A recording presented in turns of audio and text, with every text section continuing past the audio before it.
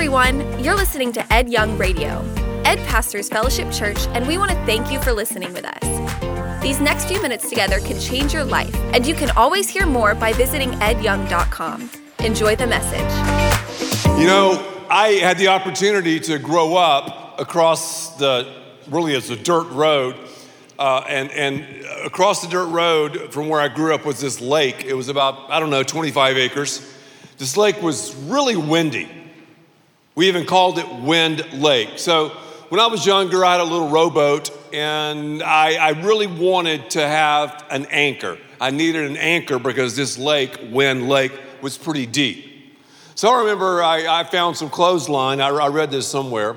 Some of you don't know what that is. You'll have to Google that. Some clothesline. And I kind of measured it out just by looking and guessing how deep the lake was. And then I got a Clorox bottle, put some sand in it, and that would be my anchor. And of course, the clothesline would be the anchor rope. Left my house, walked across the dirt road, through the woods, made it to the rowboat, tied the clothesline to the rowboat, put the anchor, Clorox bottle, in the boat, and paddled out against the winds in the middle of the lake. I'm like, okay, now I can throw the anchor overboard, and I can have some stability. I can stay in one place, even though the winds hit and all of that. So I threw the anchor overboard, and I still found myself being blown all over the lake. And I looked down, and as I peered down into this coffee black water, I could see that the anchor, the Clorox bottle, was just about 5 feet off of the bottom. And the sand began to dissipate from the Clorox bottle. So I'd made a very dumb mistake. I'd misjudged the length of the clothesline. I'd misjudged the depth of the lake. I didn't really have a secure anchor, and I was blown all over the lake that day. So don't make an anchor with clotheslines and Clorox bottles. That's your take home. When it comes to life, especially when it comes to marriage, isn't it true that so many of us are using clotheslines and Clorox bottles to try to secure our marriages, to try to remain steadfast in the currents and the rogue waves that hit? I'm here to tell you, if you have the right anchor, your marriage can soar. If you have the right anchor, it'll give you stability, strength, even when the rogue winds hit, even when these waves come out of nowhere, even all of the elements, or you might say elements that come our way in this relationship called marriage. I'm telling you, if you have the right anchor, great things will happen. In the book of Hebrews, chapter 6, verse 19 tells us that we have this hope as an anchor for the soul, firm and secure. And of course, that hope is the person of Jesus Christ. No one gets married expecting divorce. In fact, when we say I do, we are planning for sometimes unrealistic expectations, but we're planning for perfection, nirvana, all of these things. And yet within that, we never think about divorce. And yet, as life goes on, the I do's bring us to what we call the pronoun of we. Everything is about we, us, we as a couple. In fact, the book of Genesis says the two shall become one. And so we have moved from individuals to we. But when those rogue waves and winds hit and the troubles come and the difficulties, we find ourselves slowly taking steps away. And we abandon the we and move toward the I. Recently, I had a conversation with a woman who deals in marriages and therapy, and she was talking to me, and I said, tell me what would be the number one issue that leads to divorce.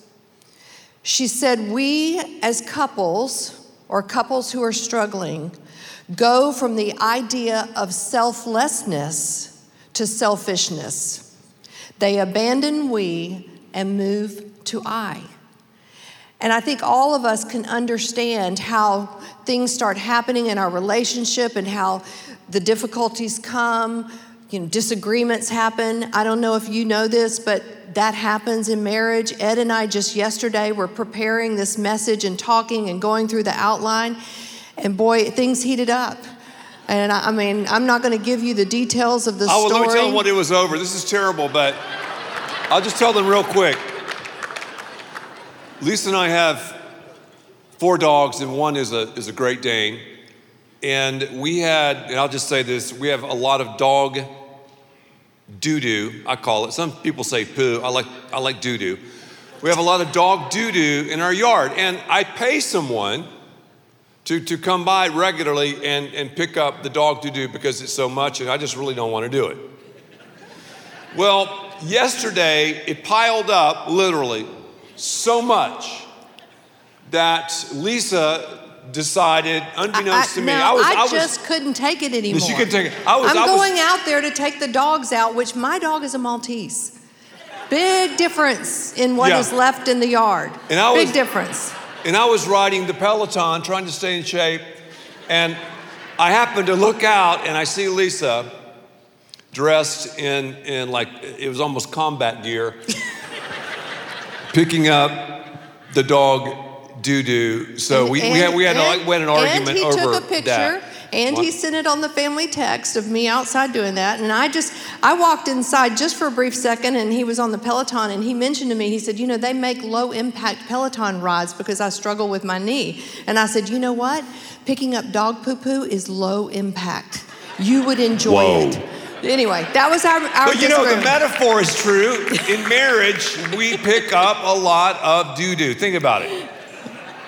I was not going to say that, but anyway. But it's true. I felt really good about the progression of the we to the I and the selflessness and all of that. But anyway, it's a serious matter. It is. It really is. I mean, we have to add humor because you know what? These subjects are so tough that laughter causes us to relax. So just take a deep breath, because I know in this room and in all of our different environments, we have people who are, they feel great about this thing called marriage, and they feel, really good about the stage that they're in, but others are not so good. And hopefully you can just take a breath and absorb what we believe, what we know to be true about God's plan for your life. And Lisa, what's so interesting about marriage is, and I've done so many weddings, you have a bride and a groom looking at each other, starry-eyed, looking into the future. And believe me, marriage is great if you're willing to work and do what the Lord wants you to do, and you have the right anchor. It can be amazing.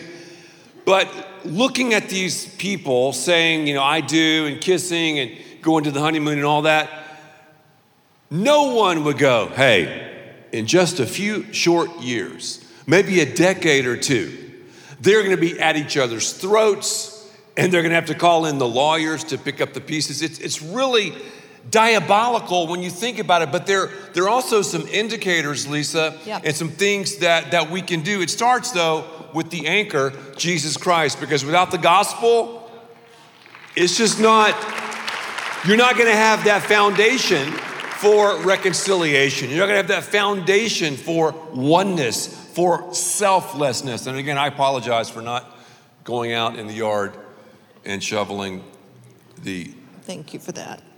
Okay. There's always more to come. But, yeah, believe me. But listen, we've been looking at some of the things that cause divorce, and these are some indicators that all couples deal with in one form or another. The first is criticism. Yeah, last week we spoke about communication and what's involved in communication. It's the exchange of information, affirmation, and confrontation. But what happens when we're in confrontation mode, we tend to go into criticism mode. And rather than dealing with the what, we start attacking the who. And we attack the core character of the person when we're critical. And it's the who, not the what, So in other words, we begin to tear down the personality, the character of our spouse, rather than building in affirmation and support. So if that's, in effect, there's the antithesis of it, that the Lord wants us to operate, and that is the reveal. Yeah, he wants us to reveal the definite problem or the issue at hand. Ed and I have disagreements, as we mentioned, and yesterday that was kind of a funny disagreement, not so funny at the time, but now we can laugh about it. And most of those disagreements you can eventually laugh. Yes, most of them. But we have to reveal the real issue, not against the person, but what is the real issue? We talked last week about what was the percentage of resolvable versus unresolvable issues? Unresolvable issues in marriage, 69% of all marriages deal with issues that you're not going to solve totally and completely. Yet the other, like the 31%, are definitely solvable. It doesn't mean that you have a horrible marriage all the time. It means there's compromise. It means there's sharing. But that's where the whole selflessness comes in, which happened to be my issue yesterday.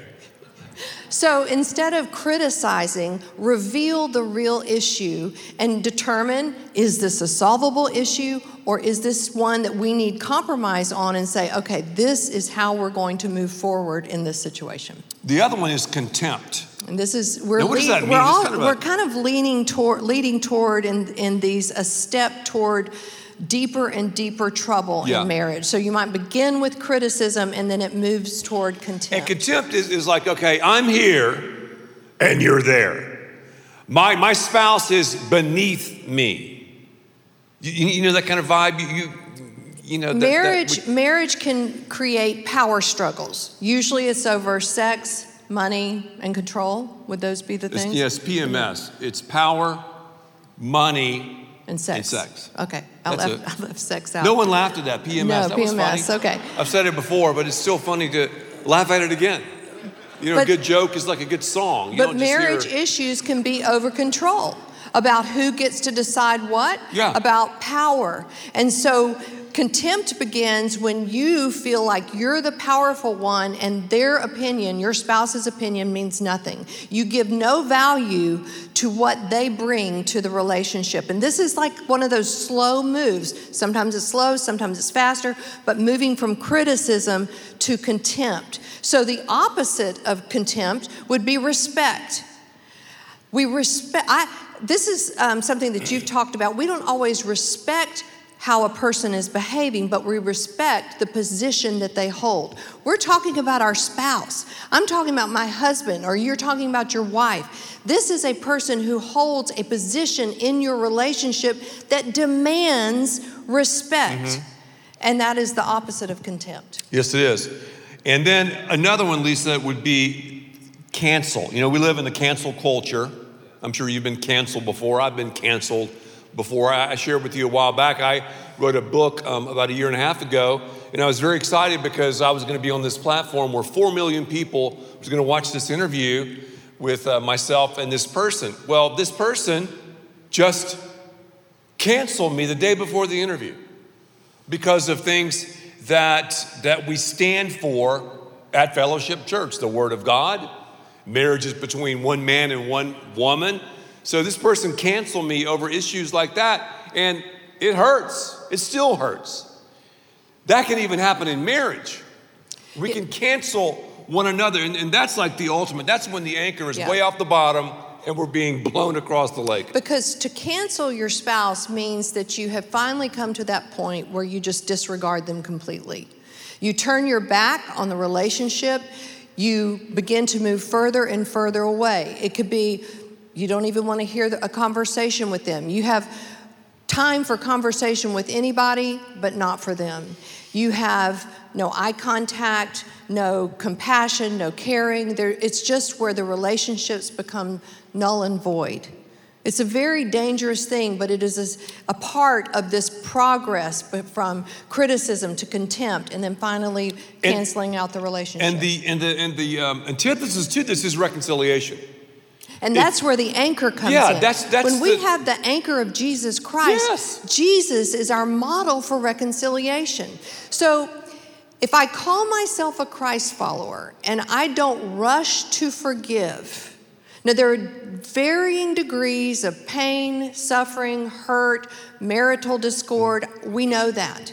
But there has to be a spirit of reconciliation in every relationship. And it is left upon us, those of us who have a relationship with Jesus, who have been forgiven. Do you realize what would have happened if Jesus had canceled us? Turned his back on us? Wouldn't look at us? Wow, you're starting to preach.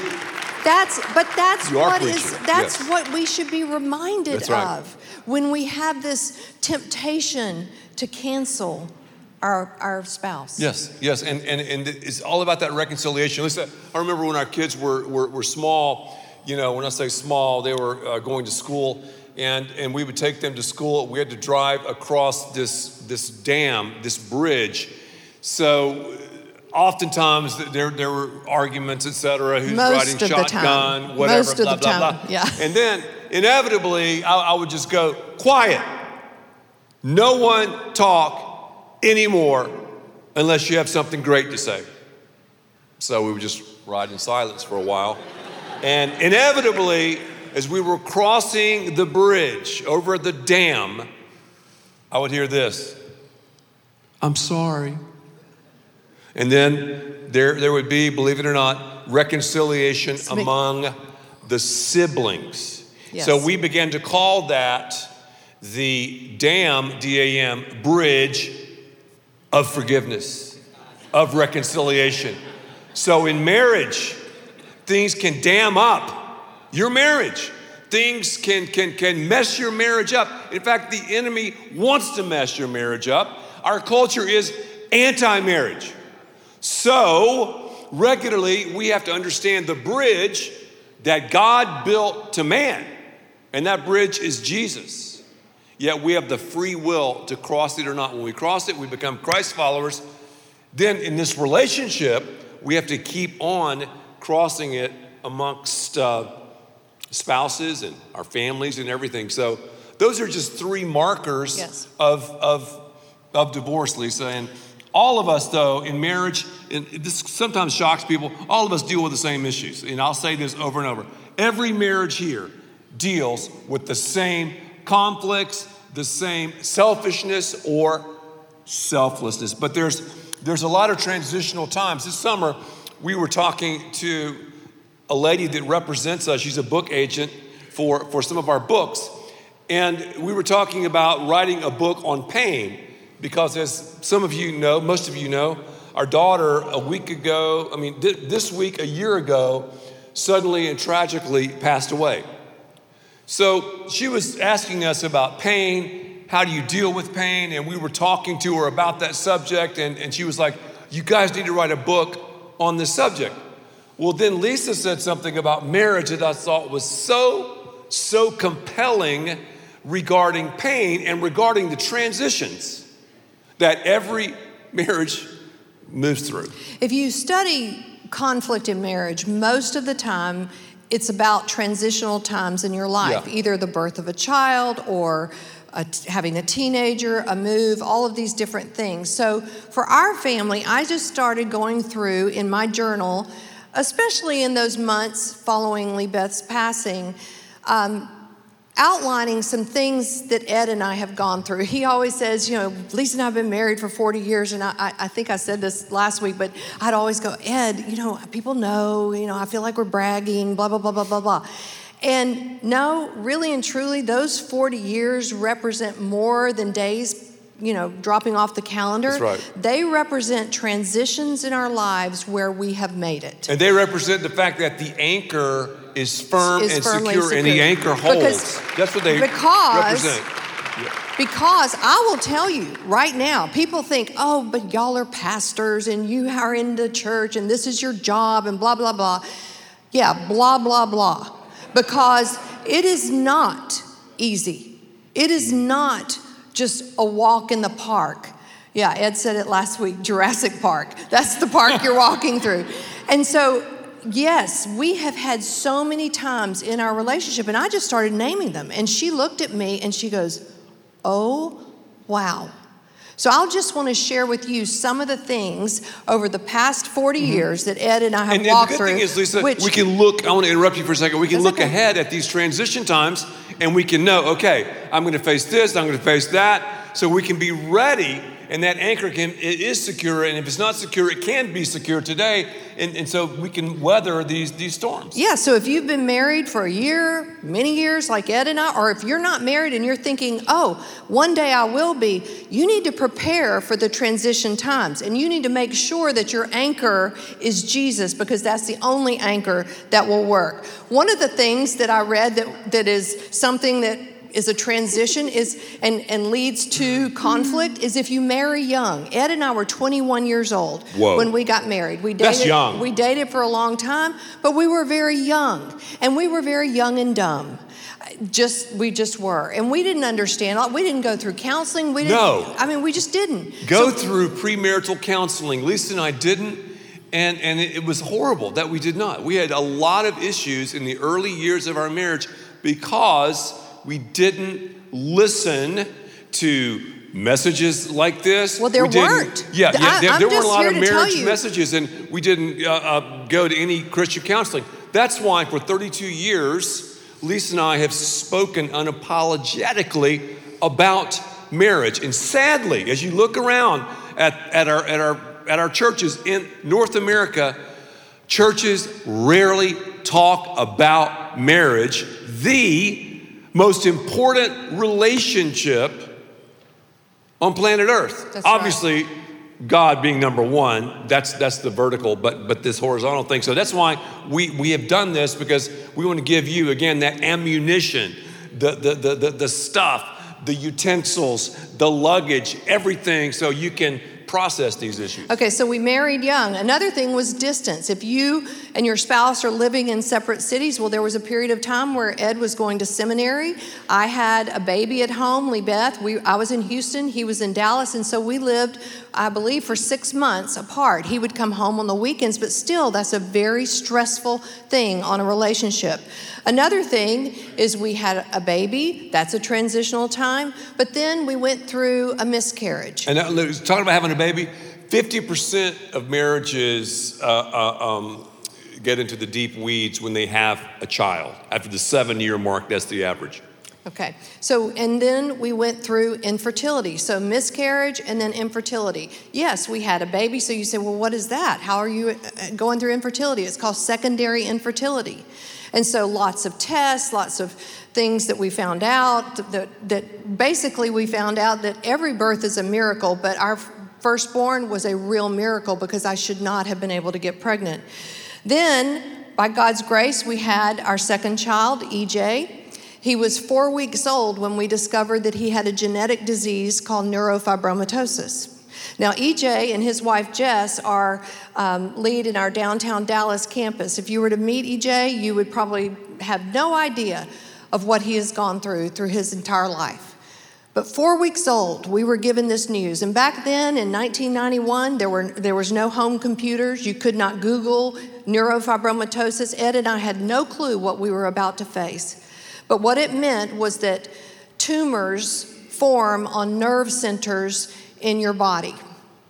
In the brain, eyes, and some, the worst would be elephant man's disease. Well, it's not the same, but it is disfigurement like yes. elephant man's disease, if you're familiar with that.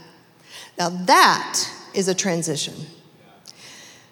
Through faith and by God's grace, we had people who surrounded us in the church. That is why Ed and I, when you talk about the anchor being Jesus, Jesus provides his body, the body of Christ, for you to get support. Don't take for granted what God has given you in the church, because that is how we walked through those times when we had to go to MD Anderson Hospital in Houston for EJ to see the best specialist. When he had to have tests and more tests, and then when he was going through his junior high years and there were some developmental issues and all of these different things that we faced, it was the anchor of Jesus in the body of Christ that got us through. Yes, and you know too, Lisa, when we have, for example, our weekend worship experiences, and when we do what we do as a church, I hope you know we're not playing games. This is not some entertainment vibe. This is not something you do just to check off the I've gone to church box. This is life and death, what we're talking about here. Yeah.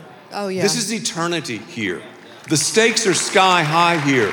So to sit back and think, oh, wow, that's a cool church, and look at the LED screens, and they've been married for 40 years, that's so cool and so sexy, and yeah, I'll go to church now and then, but if there's something else better, I'll do that. This is what life is all about. And I'm telling you, forget Lisa and I being pastors, we would not be where we are today in our marriage without, obviously, Jesus and without the church. So if you don't have that, I'm just going to tell you straight up, man to man, it's not going to work. Let me say it again. It's not going to work. I don't want to pull any punches. I don't want to lie to you. I don't want to say, oh yeah, it's going to work. It's not going to work. So if you want something to work, and marriage should work, simply build your life, your marriage, on the anchor of Jesus and the implications of that. And I'm here to tell you, he'll take you places that you can't even dream of, and he'll give you stability in the midst of these transitional times, even in neurofibromatosis. Then the next thing, Lisa, you talked about too, to our friend who helps us in writing, you talked to her about having multiples. Twins. We have twins, the Twin Towers. I didn't know this, but when I was pregnant with the twins, I was huge, massive, large. I broke the girth record at our gynecologist office, for the size of what was to come. Yeah, and it was. I wish I could catch a largemouth bass with that kind of. But anyway, that'd be a world record. You look great. I'm just saying to you that. Thank you. Listen, I'm fully aware. It was unbelievable. I'm fully aware. But the week before the twins were scheduled to be born, their due date, this magazine came because it was around Father's Day. And this magazine went on about what fathers desire from their home life. And one of them was peace and tranquility. Woo. And I was like, okay, we've got a toddler who's just turned 3. We have a 7-year-old who's upset about all of it. And we have twins who are going to be born next week. And in the middle of our den, there were 2 swings, there's 2 play mats, there's 2 high chairs, there's 2 of everything. This is not going to be a place of tranquility. I'm certain of that. So this was a huge time. And I even read about the statistics of divorce increasing after multiples. So I'm like, oh boy, we got to dog doo-doo is nothing compared to that stage. Nothing. Wow, talk about diapers. Woo. Then fast forward several years later, and I didn't even throw into that whole mix here, is we made a major move by leaving Houston when Lee Beth was a baby and coming to Dallas to start Fellowship Church. Yeah, and that's a massive thing. A lot of people don't know, starting a church, it's like starting a business. And we started with 0.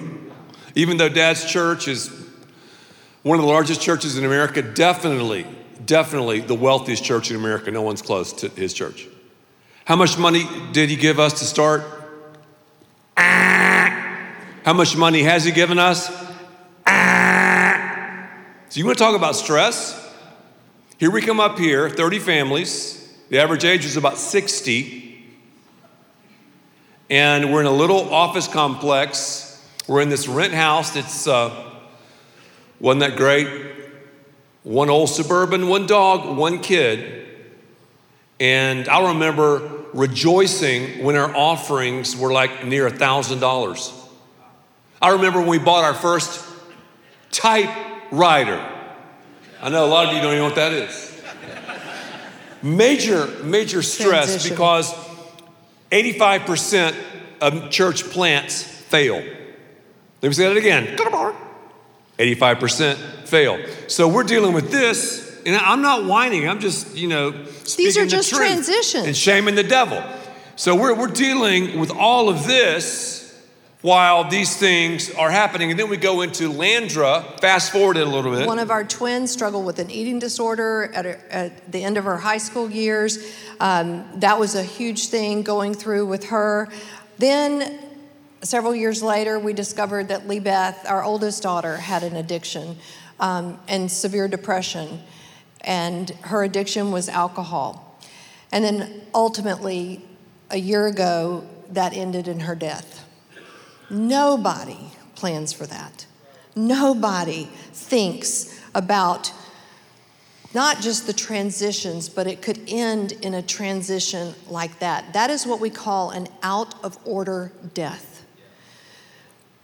It was my prayer that as we shared this with you guys, and all of these things over the past 40 years, that Ed and I could stand here today as we did a year ago when we told the story initially, and tell you that God is Amen. Faithful. That's right. We stood here last year and said it. We stood here on this stage and said it, and we talked about how we were leaning into Him, and I want to tell you without hesitation that though this year has been the hardest year of our lives, No God doubt. has moved in our lives in ways that we cannot fathom, we cannot explain. And I'm talking about beautiful ways, gorgeous ways, eternal ways, where Ed and I step back and go, God, thank you. And I cannot explain that. No. I cannot explain that, but I will tell you that when Jesus is your anchor, everything changes. That's right. Everything changes. That's right. And listen, I've seen it too. And again, I obviously would love to have Lee Beth back compared to what we've gone through. But I've seen, I don't know if that makes sense, but I've seen God move in our church since her death like I've never seen before in the 32-year history of Fellowship Church. And one of the things, Lisa, about going through a crisis or a time of pain like we have experienced during this, on one hand, nightmarish year, it draws you together at first when the tragedy strikes, whatever it is, just name it tragedy. It draws you closer to one another. However, then, as we've discovered, you begin to grieve or process pain in your own way, and that's when it can get dangerous, honey. Yes. So one of the things that Ed and I have come to understand is, first and foremost, when people say, I just can't imagine, how do you prepare for something like this? Well, I will tell you, you can. Say that again. That's a lot of people, well-meaning, said, oh, you just can't prepare for something like this. And I was the first to say, oh, you're right. Yeah. And then it dawned on me, yes, you can. As horrific, as awful, as terrible as this has been, you can. I equate it to depositing money into a bank account, and it's drawing interest. And you deposit, and you deposit, and you deposit, and then one day you might need to use the interest for something. Maybe an unexpected event happens, or I don't know what, but you have to dip into it. That's what you do with your faith. You deposit faith by consistency in your walk with Jesus, by studying His Word every day on your own, not because it's a duty, but because it's how you get life. You study His Word, you are involved in church, you serve, you share, you sow, you do all those things that we talk about, and they sound really, catchy and all of that. But as Ed said, this is serious. That's how we have made a deposit so that this year we drew from it. We drew completely from it. You can do that. Yes. And we had savings. We tapped into our savings spiritually to do this. Process this. To process this. Yes. And the other thing is being careful not to put unrealistic expectations on your spouse. Ed and I grieved. Explain what that means. Because well, we grieved differently. Yeah. Some days Ed would be great, sometimes I would be great, but it wasn't Ed's responsibility to fix me, nor my responsibility to fix him. We had to pray it through, work it through, communicate and talk, but it wasn't about pressures. In other words, you cannot put pressure on your spouse to become the anchor. You cannot put divine pressure on a depraved human being in any situation when it comes to marriage. Does that make sense? In other words, your spouse is not your Savior. Your spouse is not your Lord. They can be, and they are a reflection of that, but too often we put too much pressure And then finally, and I think, this is so important, don't trade what you do know for what you don't know. Yes. Last year, we faced so many unknowns. We didn't know how we were going to feel on her birthday. We didn't know how we were going to feel at Thanksgiving, at Christmas, and then this week at the anniversary of her death. We did not know. There are a lot of unknowns. But what we do know is that Jesus is at the center of it all. We do know that we have a hope in heaven. We do know where Lee Beth is on this moment at this time. We do know that because of what God's word tells us. So don't trade what you don't know for what you do know. Don't let feelings mess up the facts of our faith. Yes. And that's just a huge thing. One of my favorite stories and favorite songs is about Horatio Spafford. He was a very wealthy man who lived in Chicago, and in 1871, he lost everything. His son died of scarlet fever. He lost his business in the Chicago fire. He and his wife had 4 daughters remaining, and they said, we'd be better if we just go back to Europe and start over. And Horatio had things to do and things to kind of button up in Chicago, so he sent his wife and 4 daughters on ahead. And they were traveling across the ocean on a ship, and the ship encountered rogue winds and heavy waves, and they were cast overboard. 4 of his daughters perished. He had lost a son, and now he had lost his 4 daughters. When his wife, who survived, got to Europe, she messaged him, telegraphed him, and said, "Saved alone." When he made the trek to join her, and the ship that he was on covered that same area where his children had been lost, he penned the words, "It is well with my soul." There's no way to explain having peace in the midst of a storm like that unless you have Jesus as your anchor. The question is, do you have Jesus as your anchor? Or are you trying to use clotheslines and Clorox bottles for your foundation? It's our prayer that we will make that decision individually, also collectively, in every marriage and in every relationship here, and that we can boldly proclaim through tears, through doubts, through heartaches, it is well. Father, we thank you for this time. And I just pray, Lord, that if there's someone here who hasn't made a decision to follow you, that today would be that day, that they would just open the lid of their heart, receive the gift of salvation, turn from their sins and walk with you. Father, we thank you for every single person in this room and all of our environments. And I just ask, Lord, that if there's marriages that are broken, that you would heal them. I just pray for individuals who are going through pain and suffering in different degrees. Lord, you are our great peace giver, our great helper, our great strength. We pray all of this in Jesus' name. Thank you for listening, and thanks to all who give so generously to this ministry. It's because of you that we can continue this show and equip people with the hope of heaven. You can click the link in the description to support the show or visit edyoung.com. There you can also be resourced with bonus content for free, including a daily devotional. We also encourage you to share the message today with those around you. Thank you again for listening. God bless.